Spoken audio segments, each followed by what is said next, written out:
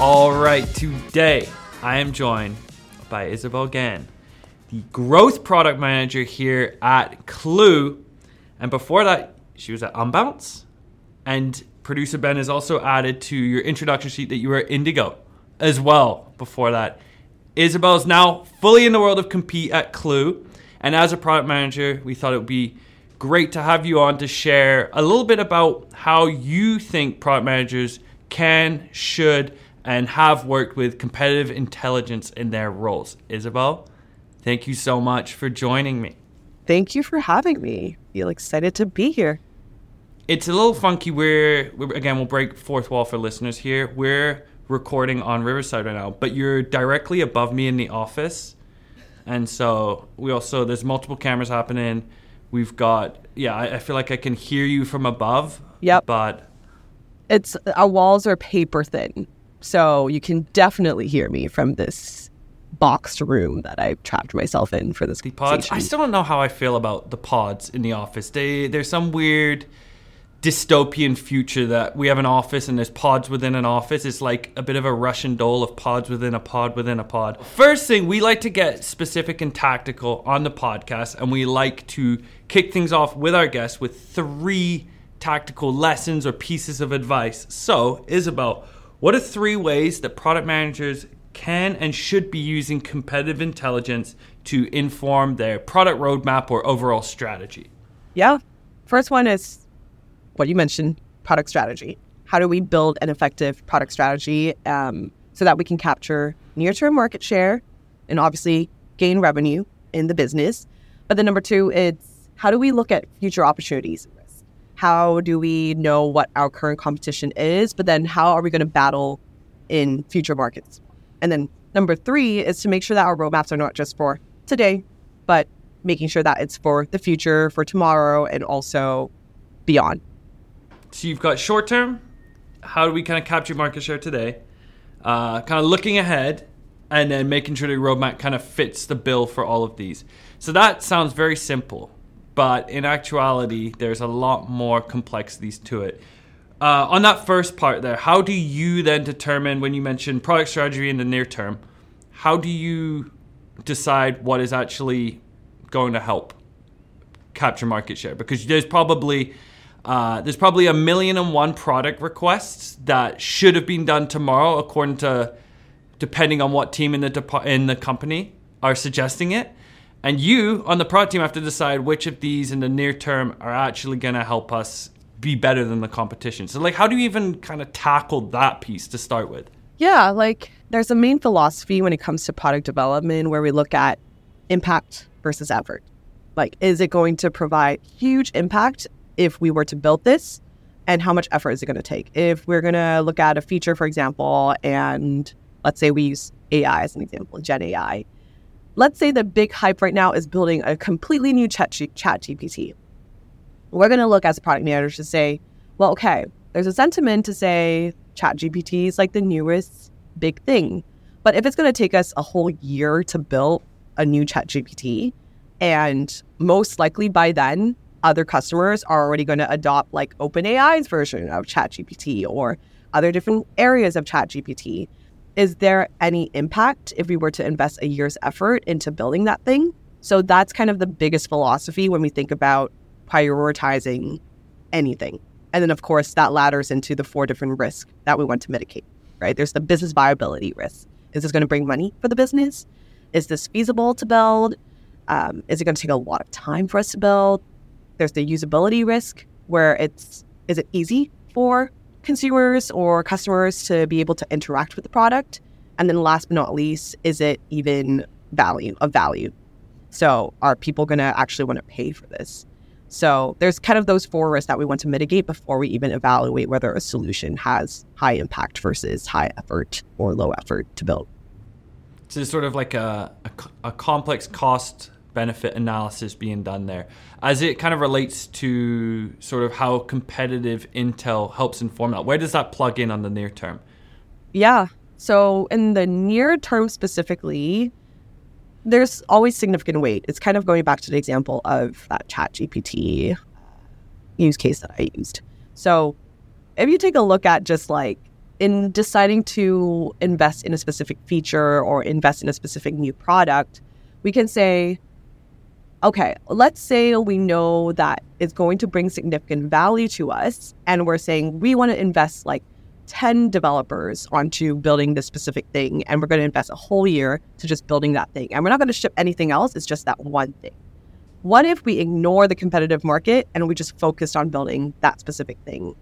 And by the time we launch that specific feature or product, who knows? Our competitors might have released it 5 months before, and people might have decided to churn from our product into the other competitor's product. So that has a big significant weight on us evaluating how sensitive the market is going to be, how quickly we need to build something.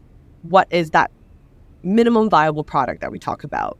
Is that going to meet what other people are offering in the market too? So that's something that it's always at the back of, I think, most PM's mind when we do decide whether we want to invest in a product or feature.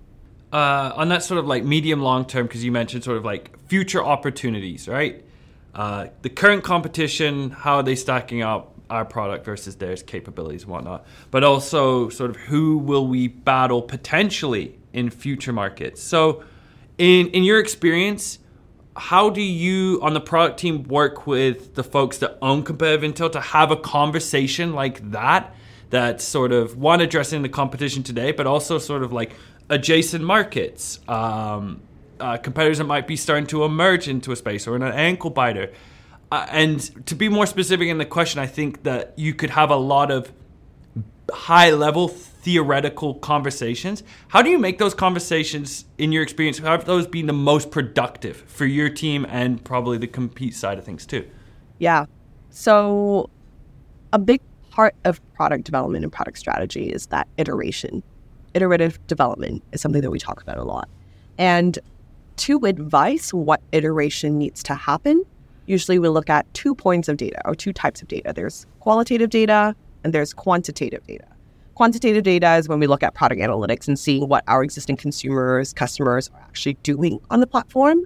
But then when it comes to qualitative stuff, it's, are we doing user interviews? Are we doing customer interviews? But on the other hand, that's where product needs to work very closely with market-facing teams like CS, marketing, PMMs, to really understand, okay, what is the market saying in terms of the bigger bets, future bets that we can place, future opportunities that we can place, versus what are we offering today? How can we firstly decide how we can scale our roadmap towards that future vision? But at the same time, are there smaller steps that we can take right now to firstly fix pain points, but also move us one step closer to that future roadmap that we want to build? So in the example of, let's say, I'm going to use Gen AI as an example throughout this podcast because I think that's the most pressing conversation that a lot of PMs are talking about. So when we think about like generative AI and everyone wants to move towards that direction, there is obviously the bigger question of what is Gen AI going to do for the future of our markets, how people view even just like B2B SaaS, for example. If we are not working with the market-facing teams, we are not going to be able to know like what is the market asking for, what do they need, and then we can't really decide what are the smaller blocks that we need to build to get to that future vision. But then you also have like, hey, there are big pain points that we have right now within every platform. What can we use in terms of what the market is saying about Gen AI to help fix and alleviate those problems that we have right now in the market so that we can firstly save retention, but at the same time also gain more market share, revenue share as we work with all these market-facing teams to further expand in the market. I want to get into sort of your experience as well working with competitive intel too, because you've worked at kind of different sizes of companies, different types of companies as well. In your experience, how have you interacted or worked with competitive intelligence at these different sized companies, whether it was a startup, scale up, or enterprise? Yeah, I think you captured it really well when you say, hey, how do we look at competitive intel? How does it apply from like a PM's day-to-day? It really depends also on the size of the business. There's startup, scale up, and enterprise. So let's start with enterprise. When you look at enterprise, most of the times product managers are structured within specific features. And within these features, there's like sub-features, etc. So in the case of when I was at Shopify, that was my first product management gig. we were really focused on making that specific feature the best feature we can offer for our customer base, and then hopefully be able to gain market share. So from an enterprise perspective, at the time I was working on merchant analytics, we will look at all the other analytic platforms that our merchants currently use, and from an enterprise level say, hey, instead of getting customers to either pay for an adjacent analytics product, how can we build it in-app so that our native functionality is so much better, so that they don't have a risk of churning because we don't offer a good enough like analytics functionality compared to someone else in the market. So that's from an enterprise perspective. When you look at startup, on the other hand, it's like, how do I even break into the market? What are the players saying right now? So when I was looking to launch my own product in the past, or when I was building my own thing in a startup, in past experiences, we usually start with a business model canvas. That's like basic startup 101. And a big input for that is essentially your competitive market. What are your direct competitors? What are your ankle biters? Is it even worth developing a solution to break into the market? Do we stand a chance against the competition? Or do we need to break into a specific niche market where there's not a lot of ankle biters, there's not a lot of main competitors, there's not a lot of players? How do we even enter to this big landscape of, let's say, B2B SaaS, for example? So that's like from a startup perspective. And then you have this like weird middle ground where we call it the scale up, where you've already broken into the market, you already have maybe achieved product market fit, you have gained some sort of revenue from your products that you're serving, but how do you further develop those products and services based on specific strengths and weaknesses? That, for example, I would say we're in, like, Clue right now is in the space of a scale up where we're moving really fast, we're growing really fast. What are things that we can hone in on that we know are serving our customers right now? And what are other areas like blind spots in the market that we're not capturing right now, that we could capture, or we could partner, buy, build, partner, those types of questions. So that's where competitive intel really comes in to say, is this even worth us investing, for example, effort in getting a dev team to build something to solve that problem? Or is there another player in the market that we can potentially partner up with, or buy, or acquire, so that we can get them to help us serve that bigger market gap that we have right now? It's interesting, like, I often refrain from like equating company size for maturity, but there is some sort of like overlap here. Like you mentioned, enterprise is very defined. This is our product that this is the feature instead of sub features we're focused on. So it's very, very defined, maybe the inputs you need from competitive intelligence to then increase market share with the Shopify example. Startup is very, very preliminary, like getting your bearings, getting your head above water to be like, where the heck do we even sit? And then there's this kind of sweet spot you mentioned there of scale up, where there's like many avenues you could go. There's like elements of that scale up piece. There's elements of this enterprise piece kind of bundled together. In your experience, because you've gone to dabble in each of them, how has competitive intel, like how have you best worked with the information provided to you? Like what is really helpful to you compared to other examples that might have been like an input? I think as someone in product, you've probably got a lot of inputs. You're kind of weighing up how much weight you give it, better words than that. But in terms of when it comes to competitive intel, what's been like good inputs that's helped you drive decisions, and which ones you're like, this is just noise for me? Because breaking the fourth wall a little bit for listeners is what likely a lot of the listeners here are supporting product teams as one of their stakeholders. So from your perspective, what's beneficial to you? Yeah, good question. And this is actually so timely because I was just reading an article from Go Practice about just being really careful on how we measure success versus other competitors. And it's so easy to get lost in the weeds to say, we have this primary competitor and we're going to go neck and neck and make sure that we beat them out of all costs, which could be true for some industries and some use cases, but we also need to be really careful, and that's what the article in Go Practice talked about, of really being careful about comparing our product analytics to our competitor's success metric. For example, there is, let's fine tune it to a really simple example. Like when you look at a corner store X is, you see corner store X, and that is getting a lot of business. You see like a lot of people spending a lot more time in corner store X, and you're corner store Y, and you're wondering, hey, I want to decide what else I need to sell in my corner store. Is it, more milk, more flowers? And you're seeing corner store X do really well because maybe, hey, like they have a bunch of flowers that they sell with a bunch of variety of bouquets, and they have all these fancy cards and fun things that you like at corner store X. But if I was corner store Y and my main value proposition in corner store Y is I am parked in a super busy subway station, and all I'm serving and the customers that I'm serving are essentially people that are coming in and out quickly. They are business people that are running from their office to their home or vice versa.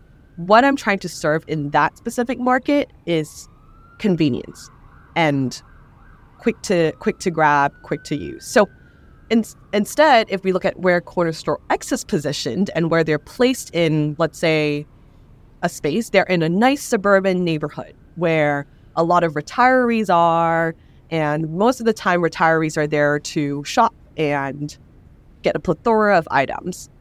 You can see that if you put them in, let's say, even a competitive landscape, they differ very differently. But if I were corner store Y and I was trying to emulate the same thing as corner store X, I am bound to fail because most of the time and most likely these commuters, these very busy businessmen, are not looking for the fanciest flowers, the fanciest cars, the most expensive, pretty looking aisles. I'm actually instead looking for convenience. So the things that I want to measure are going to be completely different. In the case of, like, let's say a SaaS app, for example, or any sort of product or feature. Let's say I am a to-do list app. Let's call myself product X. And then there's a competitor out there that's product Y. That's more focused on, they have a feature that allows them to, let's say, have a list of to-do items, and then they are able to collaborate with their friends and families, be able to sort things out and like prioritize these like to-do items in their app. If we take a look at their success metrics, maybe it seems like product wise focuses on time spent in app, versus for product X, if I were to say, hey, I'm here to also measure time spent in my product as a success metric, that's not really setting myself up for success, because my main job to be done for my users is I want to be able to put all my things that I need to do into a quick list so that I can quickly sort it out and get out of the app so that I have a way to quickly refer back to it and not, right? So if you take a look at the two different success criterias, if I were the to-do list app versus the collaboration app, I would look more of like, I want to see how much tasks have been done per month or how much average tasks were done by a user versus how much time I spent on the app. So when we take a look at like the competitive landscape as a whole, whatever our PMM counterparts, whatever competitive intel counterparts have provided to us needs to be really crystal clear on who the market is, what are our market expecting from us, what are the value propositions we're offering out to the market so that we can reflect back what are the success metrics, the right success metrics we are going to be focused on, versus getting distracted by all these other vanity metrics that might not necessarily align to the same markets that we're playing in. I think that last point is the thing that like hit home with me there. Again, I'm thinking as the listener here, the compete pro or product marketer is like, what can you do to provide most value? Is really provide clarity on who we're playing against today. When we talk about to folks in our role, include customers, there's a million and one things they could do as well.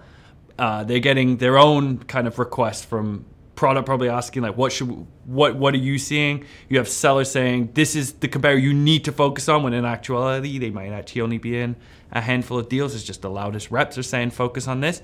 And so they themselves have to parse through that and then share that out to product team, executives, sellers, revenue leaders specifically too. Like, these are the competitors that matter most because they're actually the ones on our playing field today. And then some of the things you mentioned off the hop there about kind of future vision, looking ahead, I think there's probably some different context there. But as to what matters today, I think really establishing the playing field is something that product marketers can really bring to the table. I got a question actually as well. There's something you were mentioning there about kind of comparison between Corner Store X and Corner Store Y. You've also mentioned Gen AI. Us on the marketing side, we always look at things from like a marketing release standpoint, like what's standing out in the market. I want your take. Is there been any product launches or product releases, maybe Gen AI or maybe something completely separate, that's really caught your attention and stood out in the market from a product lens? I say that because as a marketing team, like I think every company right now is releasing their AI feature and it can quickly become noise. So I'm curious on your perspective if you've seen a product launch that you're like, wow, that does stand out compared to competitors in the market. I can tell you what stood out in a good way and then what I can tell you stood out in a bad way. Give us some bad. Let's get spicy. I cringe whenever there are marketing teams that just toss out the word AI, toss out the word machine learning, toss out the word ChatGPT without any context of what value are you trying to provide to me. I remember seeing an ad when I was like walking on the street one day about AI-powered search. And that's the only thing that they marketed out. AI-powered search. What does that mean? You know, like, and I think a lot of sometimes companies tend to put out AI-powered search. What are you trying to solve for me? What can AI do? What about the AI-powered stuff gets me to search something better? And I think that's something that even as PMs we need to be very, very careful of, and it's not putting the cart before the horse. It's not putting a solution and then from there figuring out how do I fit this solution into a problem that our users are trying to solve. Instead, what problem are our users facing and how can we find solutions to solve that specific problem? So those are things that I really cringe whenever I see in the market. It's, you're just throwing out these buzzwords for it displays a lack of understanding, right? It's like, I mean, I'm going to, again, maybe peel back the curtain a little bit, but as we were like, our CEO, Jason, walked through with the marketing team sort of like our AI roadmap, how it was from Clue's beginning, the purpose, the problems it solved, now with the introduction of Gen AI, how that's going to accelerate some things, experiment in some areas, but it was always rooted in the problem it's going to solve. And I remember looking at first like, what are we just going to say AI a bunch? Like, I'm not sure what this actually means for us. There's like kind of a whirlwind of stuff going on. And then you kind of sit back and it's, oh no, like the problems we're going to solve are still like X, Y, Z. It's just going to accelerate it, or maybe the product's going to shift a little bit in how it serves that, or it's going to speed up what we thought we could have done in 5 years to like a week. But the problem remains the problem, because that's the thing that the customer cares about. You nailed it on the head. I think that something that I really get impressed by is when I have seen companies come up with the vision of where they want to go and how AI and Gen AI supports that. Instead of saying, these are all the fun features that we released and these are things that we're going to do. Instead of saying that, having a really clear point of view of like, this is the value that this business provides in the market and this is where they want to go, and how Gen AI, for example, is going to expedite that path, gives me a lot more respect than seeing companies throw out those buzzwords. I should have led with this too, but it's not just the Clue. We don't have just one podcast host on here today. You yourself are running a podcast, the Product Toolbox podcast. Can you share a little bit about what you're doing over there as well? Sure, yeah. Remember you mentioned that like PMs have, the way PMs build product is like this super complex cost-benefit analysis. And how I look at just being a really great PM is, how do I make the best decision at the right time? And that was the problem that just keeps me up at night, always. And something that I really hold dear to my heart is mental models. How do we use first principles thinking and different other types of mental models to help elevate a product manager? And that's where my podcast comes in. It's called the Product Toolbox, because I look at every product manager as having their own toolbox and be able to draw out these mental models easily so that they can make the best decisions at the best time. Of course, I am not the expert on mental models, so I decided to say, hey, how can I interview people who are kicking butt in the industry to teach me about mental models they use? And that's kind of an effort in sharing those learnings that I have to any upcoming product managers that want to break into the industry or just people that are looking to level up in their career. It's exactly why I launched this. What's the most interesting mental model or any kind of piece of nugget of wisdom you've heard from a guest so far? Ooh. My most recent guest, actually, was really insightful. She's Arjuna Kannan. She's the head of product at Stripe. And she was talking about just launching things and just getting things into the hands of the users. And I think that's a big, sometimes debate between PMs of like, when is it good enough to put it into the hands of the users? And something that she mentioned was test it out, and there's nothing more valuable than just getting user feedback as the first iteration of value. And that can be like something as scrappy as possible to something fully fleshed out. But usually when we think about those two different use cases, we want to just get as a product out as much as possible so that we can know if it sticks or not. I love that. Just get as much information as early as possible to make your next decision. That's really cool. Exactly. Isabel, this was so fun. Folks, if you want to check out the podcast, Product Toolbox podcast, Isabel, where can folks reach you? LinkedIn, email? Yep. You can look me up on LinkedIn. I try to post a bunch of things on my LinkedIn at Isabel Gan. Otherwise, you can search the Product Toolbox on anywhere you take your podcasts. It is available on Spotify, Apple Podcast, and it's on Transistor if you want to take a look at it too. Is it on Stitcher? Producer Ben listens to podcasts exclusively on Stitcher, and yeah, I kind of judge him for it, but also maybe it's sort of like, you know how he's so deep into it that it's like the cool thing. It's like, you know, like real tech junkies like roll their eyes at Mac users a little bit. Maybe it's sort of like that happening. Putting him on blast. Anyways, I digress. Isabel, it was so good to have you on. And folks, we'll catch you all next week. Thanks for having me.